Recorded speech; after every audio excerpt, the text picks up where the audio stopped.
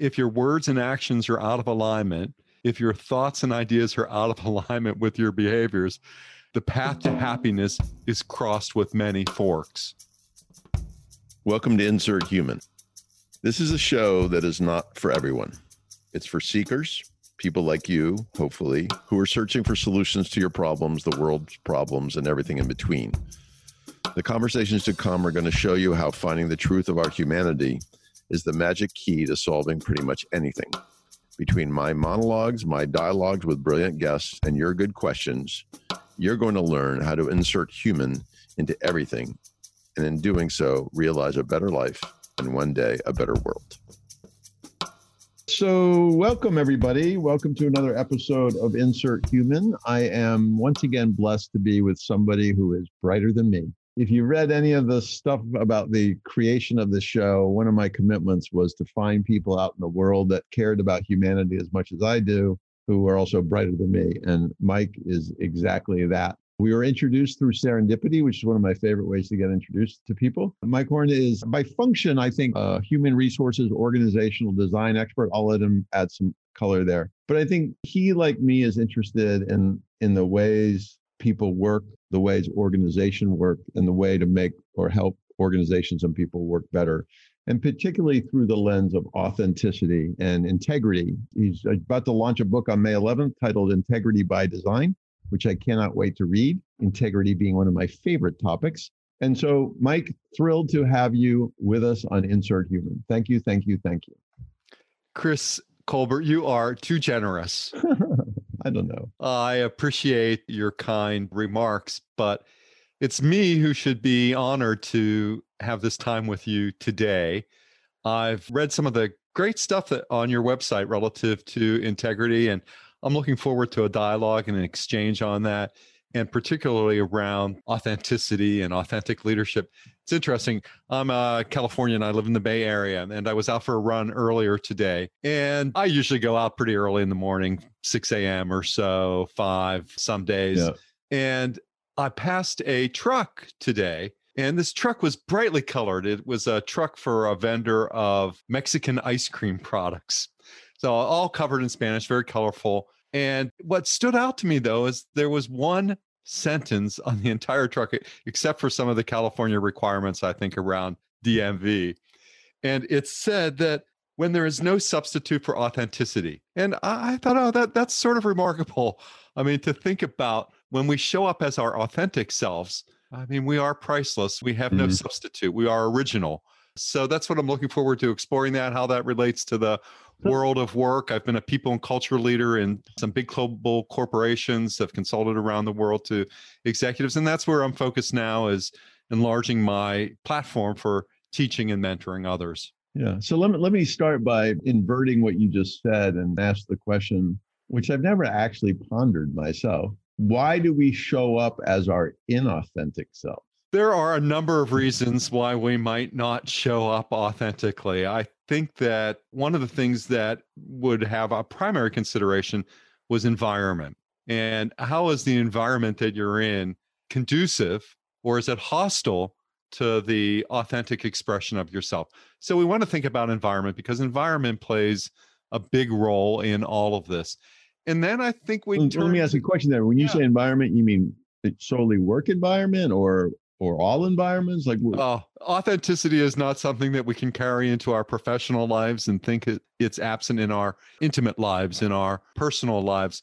So my book, Integrity by Design, Working and Living Authentically, is for people who really need a blueprint, or who want an additional blueprint to close the gap between, what we think we ought to be doing and what we actually do. So when I think about environment, I think about that in its broadest sense. But what might give us some focus is to think about that in the world of work.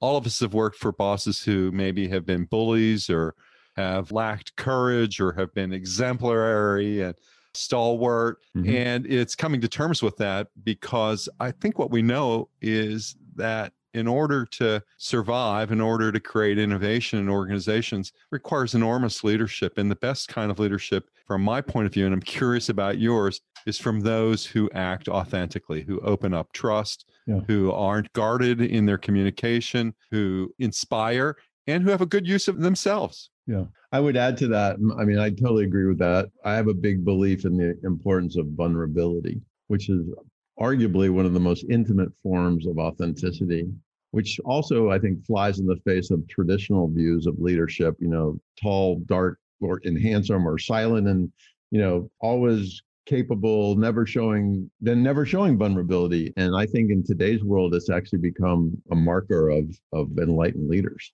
Well, there used to be an expression in a lot of corporate life, if you don't know it, just fake it, right? And try to survive, keep your head down, keep your nose to the grindstone. And I think in the new world of work, where some of the same capabilities or capacities for connecting with others need to be reimagined, and an authentic leader can do just that as he or she brings more of him or herself and brings their best to every situation. Part of what you've done is advise CEOs or leaders in organizations. Like, how do you help somebody who maybe has lived an inauthentic self find their way to their authentic self? And that's a huge, massive question. I get that. We don't have weeks to plumb that. But how do you counsel them? How do you help them move in that regard? Yeah, for a few years, I studied with Bob Keegan at Harvard Graduate School of Education, Lisa Leahy, on the immunity to change and how, in many ways we're designed to protect ourselves from ever changing. And what Bob used to talk about is he thought the most of the approach was the elimination of some suffering. Could we eliminate some suffering in a person's lives by helping them get closer to an expression of themselves? And I've come to rethink that. I think that it's about helping people to find happiness, and what I believe is that, and the research clearly establishes this, is that when people have a sense that they're engaged with an authentic leader, they are generally engaged with a person who is happy, and they feel happier about that exercise of the person's agency to lead them in directions that they never saw possible, encouraging their own growth and development. So interesting. So, well, it takes so much work and it's so rare in organizations. So are you suggesting that the carrot you offer somebody that you're trying to help find their authentic self is the capacity to be happy? Or are you suggesting in order to get there, they need to be happy? If your words and actions are out of alignment, if your thoughts and ideas are out of alignment with your behaviors, the path to happiness is crossed with many forks. Right. And I think that's part of life, and integrity and authenticity isn't an end state. It is a way of being and doing in the world. And it changes over life. This is almost a non sequitur, but I read recently a study done by Prudential has revealed that 25% of all remote/white collar workers, the minute the pandemic is over, are going to be looking for another job. 33% of millennials are going to be looking for another job.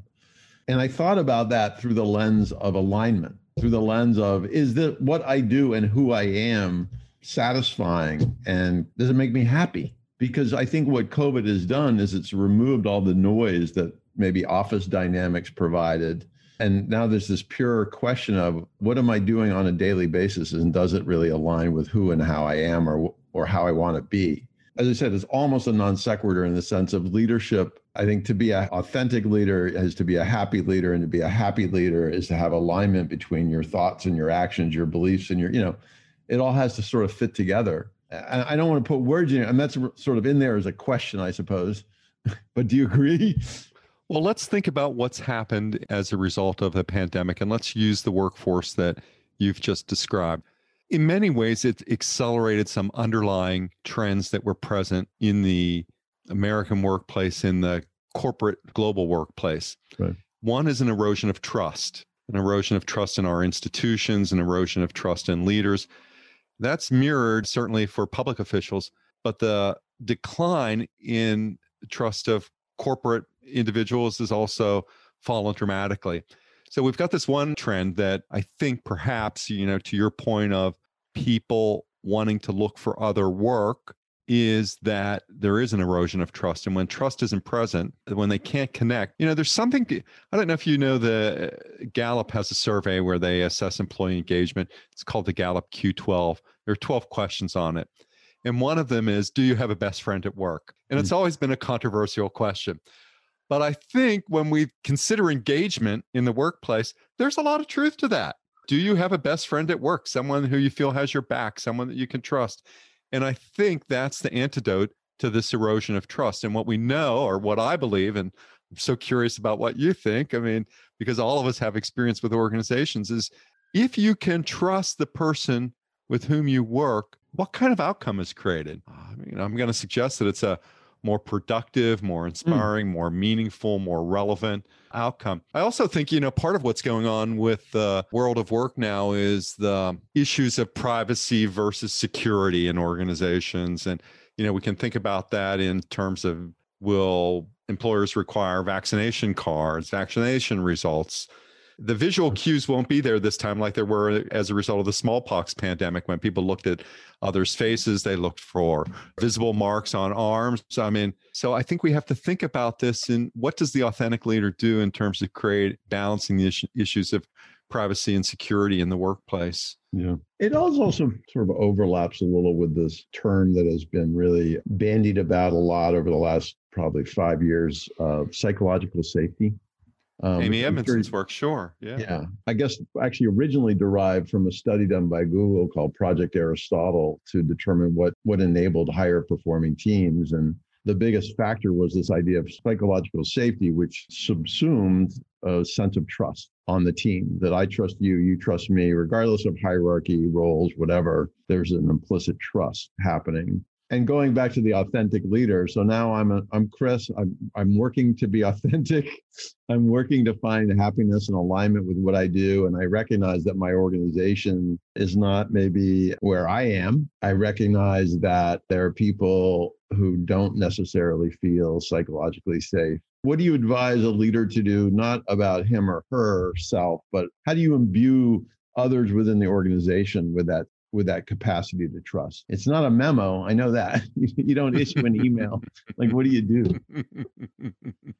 It all begins with the dissemination of values in an organization. And I think we make it too complicated for many.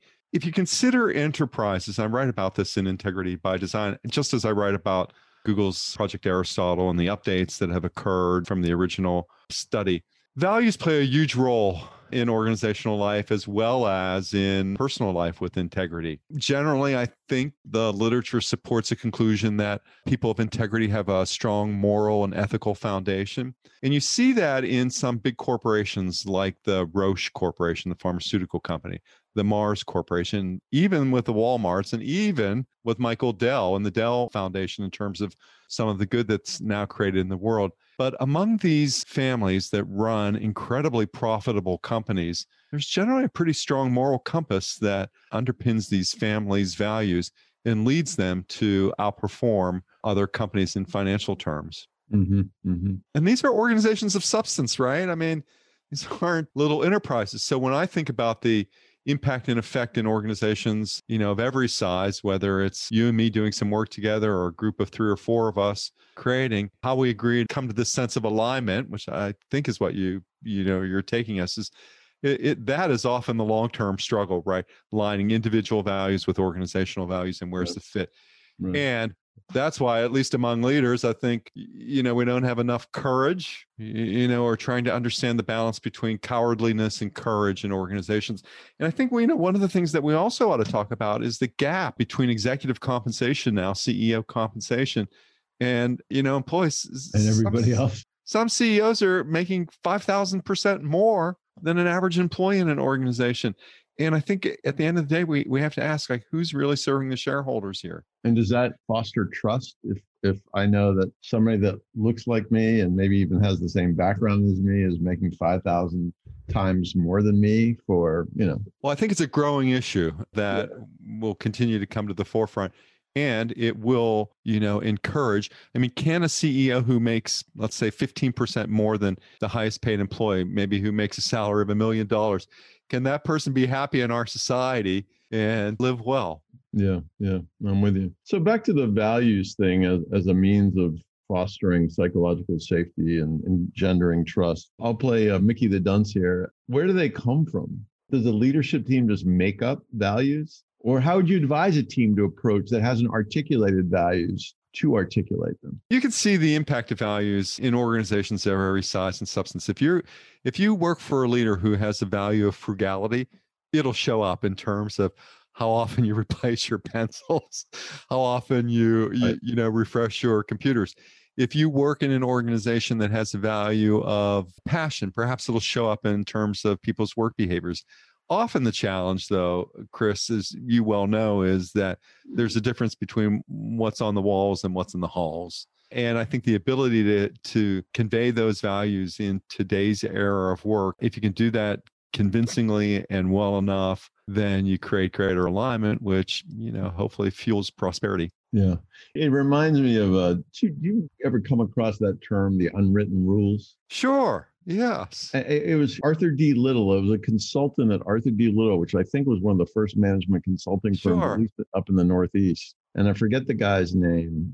It was the whole idea that organizations are not run on, but certainly impacted by these things called unwritten rules, which is just grandfathered ways, I guess in some regards, values, behaviors that nobody even knows where they came from. They've never been codified. They're not in the employee manual. They're not part of onboarding. But over time, you come to understand that you use the pencil down to the nub before you ask for another one. Sure. Yeah. In my field where I've been trained, we'll call that the informal system, right? And the informal system is just how things get done in an organization. And it differs often from, stated policies or procedures. And that, I think, goes back to the observation about the unwritten rules, informal system, the way things get done. You might describe it as culture. So as you think about shifting an organization and having it become a more authentic proposition based on trust, how do you address the current state, particularly if the current state is inauthentic, based on distrust, nowhere near what it is you're trying to create? I guess I'm asking a mechanistic question for a leadership team or individuals within the organization. What can you actually begin to do to rewrite the unwritten rules and reset the values? I'm a big believer in a force of ones, Chris, and I think this is an individual journey. And I think that organizations can enlarge that journey beyond individuals to concentrate and to deliver on values that do make a difference. The problem is those values have to make a difference. To the extent that they're window treatment or dressing, as we've seen in many organizations, integrity is a popularly stated value in most large organizations. And yet in many, we see failures in this regard.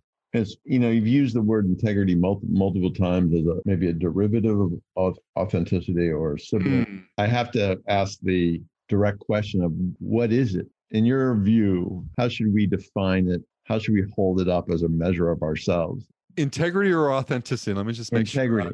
Integrity. Because it's actually, I think it's actually a word that people use and they don't necessarily spend a lot of time contemplating what it really means. That's my view. I'd love to, Yeah, sure. I think that you have to think about where your definition sits relative to integrity. I think one of the expressions that's common is to thine own self be true. Well, that lets a lot of people off of the hook. Well, if I can just interject quickly there, I think you saw that piece I wrote called What's Your IQ? But it was integrity quotient, not intelligence. Yeah, right. And I published it in writing. I turned it into a podcast recently, but I published it in writing a couple of years ago.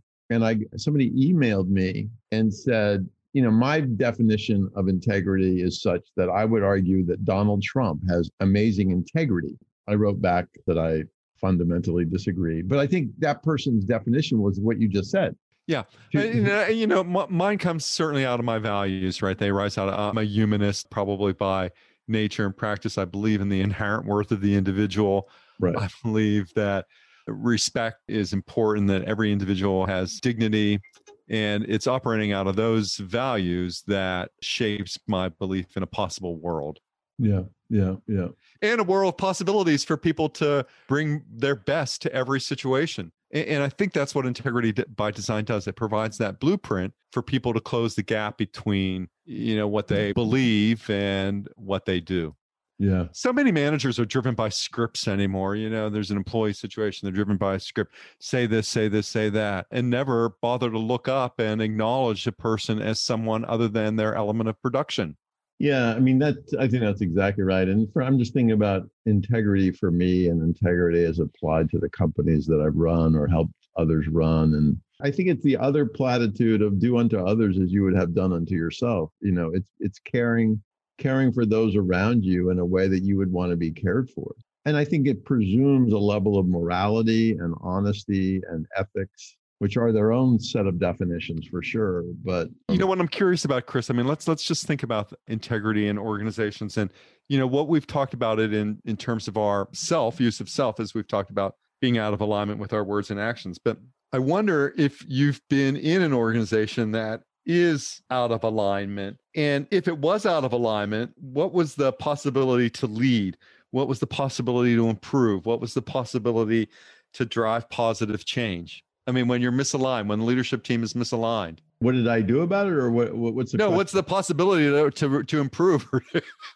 Well, I think there's only the possibility to improve if the people in the room seek to improve. As trite as that is, it all is back to desire. And it reminds me of years ago, I did an exercise with a firm I was consulting with, and we did the unwritten rules exercise, which is asking the 6 executive team members to identify the attributes of how the organization worked that were unwritten, and they all wrote up a list and they handed it to me, and I recorded it all on a piece of flip chart paper. And the number one shared attribute of the 6 of them was distrust before trust.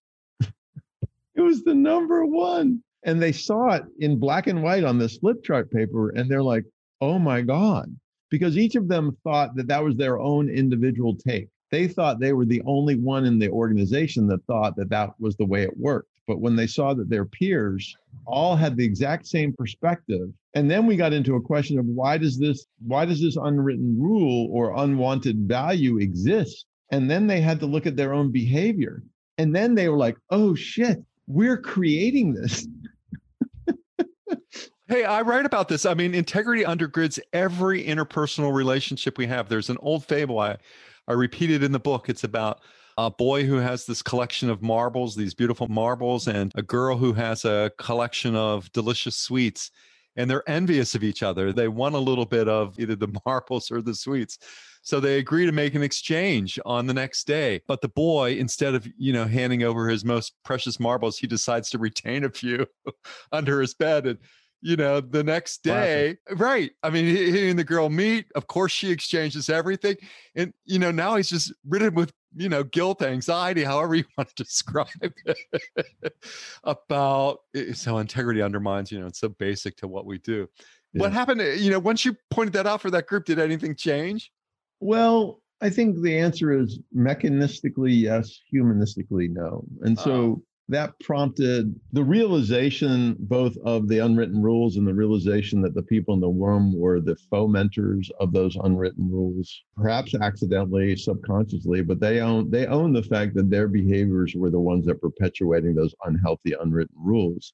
It then prompted a whole, as I said, discussion, which ultimately led to an entire strategic plan shift, a repositioning, a redefinition of values, like a bunch of mechanistic and I think important work to try to achieve a greater level of alignment in every aspect of the organization, including culture and environment. That was the good news. The bad news is, which is I articulated them right out of the gate, is at the end of the day, this all boils down to behavior. Like integrity is a behavior, I believe.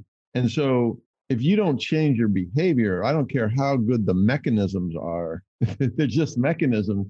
They won't actually result in others changing their behavior, including learning to trust, learning to feel valued, learning, behavior begets behavior. And this has been, I think, my biggest challenge in organizations, whether I ran them or helped others run them. And I'm sure in your roles running human resources for so many companies, getting others to change their behavior. Woof.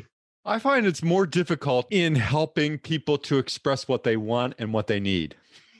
Tell me more about that. And I think if more managers could express what they want from others and what they need from others, that's one of the greatest gifts that I can bring to someone with whom I'm working, someone I'm teaching and mentoring, is to help them to get clear on what they want and what they need. And I think that, if anything, that drives us towards having an authentic conversation with somebody. Is that inability to articulate what one wants or needs a function of not being able to articulate it or not actually knowing what it is, or both? It could be a knowing gap. It could be a doing gap. It could be a cognitive gap. Right. I think what I write about is that it shows up sometimes attitudinally, shows up behaviorally, it shows up because of what you've learned or what you've held. Right. I mean, one of the things I've definitely seen in manager employee dynamics, besides the lack of clarity coming from the manager in terms of what they want, so I totally agree with you on that, is fundamental fear at people being able to ask for what they want, even in a work context. Like one of the things I used to teach when I was at Harvard, teach is too strong a word, but encourage at Harvard, is one of the greatest way to foster accountability in terms of people's performance is to tell them what you want specifically and when you want it by specifically. So Mike, I'd love a synopsis of your next book on my desk by Friday at 5. And so Mike has a choice. He can serve that up Friday at 5, or if he doesn't serve it up Friday at 5, then at Friday at 6 p.m. say, Mike, I gave you a very clear expectation of what I wanted, when I wanted to buy, and you didn't meet it. So we need to now talk about why you didn't meet it, et cetera.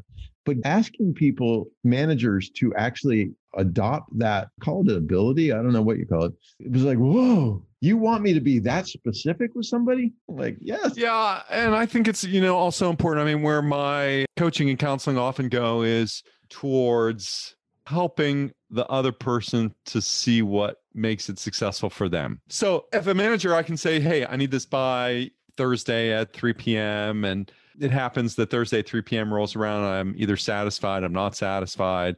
The result produces a managerial reaction. I would wonder, to what extent was their accountability demonstrated for accomplishment, and what goes on in that environment to make people accountable for the results? Was the manager accountable for setting clear goals? Was the employee accountable for understanding that performance does matter? Right. So aligning all of those systems, the politics, the culture. Yeah. So back to the book. So Integrity by Design, available on May 11th, I assume on Amazon. Of course. Can you give us the Cliff Note 2 or 3? Well, yes. And I think where I'd like to start is in survey after survey of asking employees what matters in their leaders, integrity is stands out. Really? Stands out in all of the research. So what we want to think about are what are the practical steps, both in my intimate and in my professional, in my personal and in my organizational life. What are the steps that I can do to bring my best in every situation? Let's think about 3 things that you can do. One is understand your values, act from a strong moral and ethical foundation. Don't cheat, don't lie, don't skimp. Right. All of those attributes. The second thing is work on establishing trust. And the way that you can do that is by having some self-disclosure. Self-disclosure enables people to get to know you, and that is what enables conversation to happen. The clearest advice I can give anyone to begin to establish trust is to say hello. I think it's the best check-in that we have, and take it from there. Don't say hello to a person first.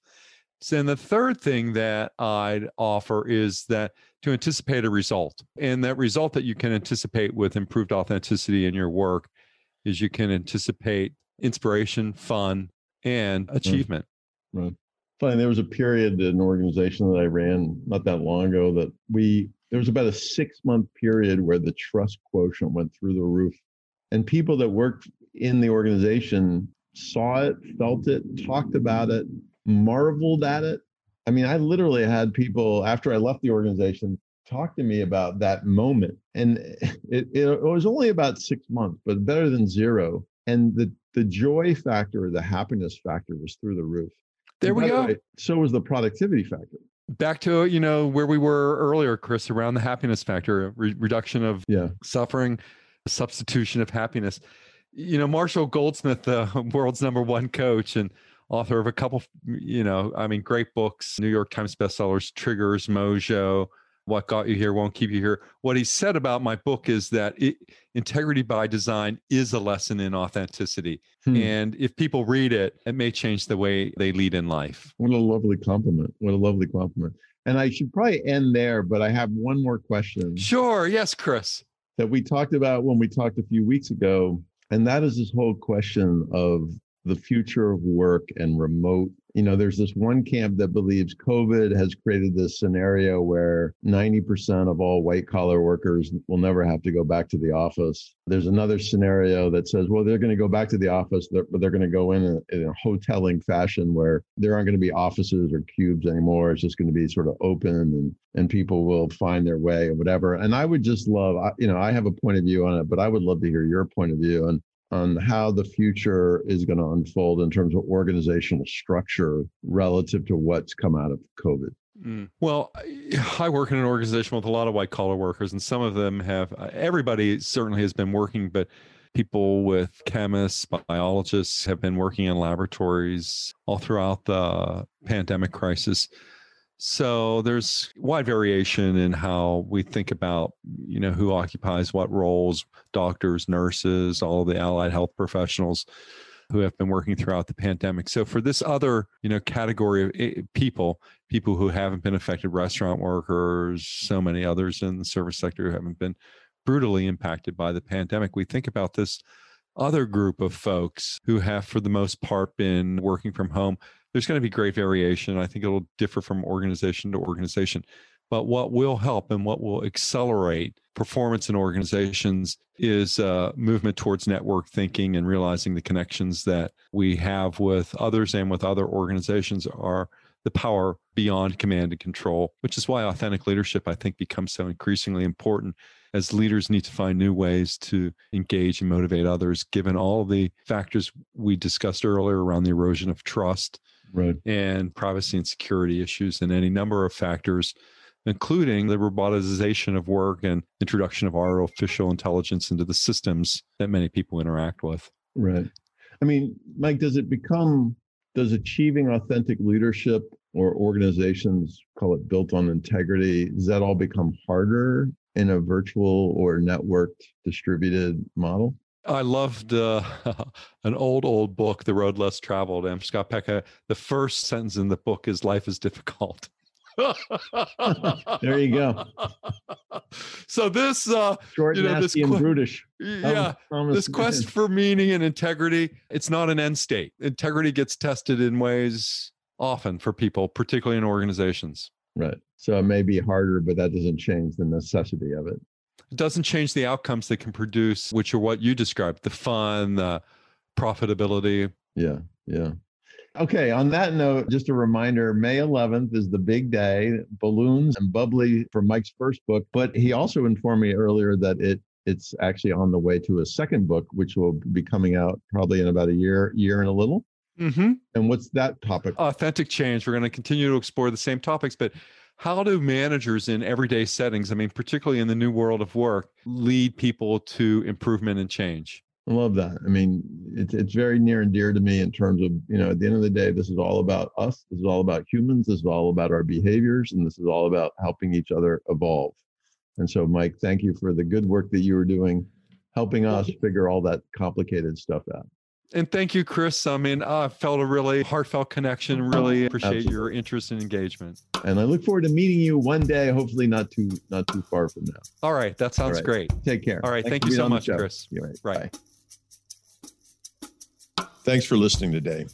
If you're in search of more opportunities to realize positive change in your life or work, and you find what I have to say helpful, you can always subscribe to my show, check out one of my new salons that are weekly virtual gatherings of like-minded folks.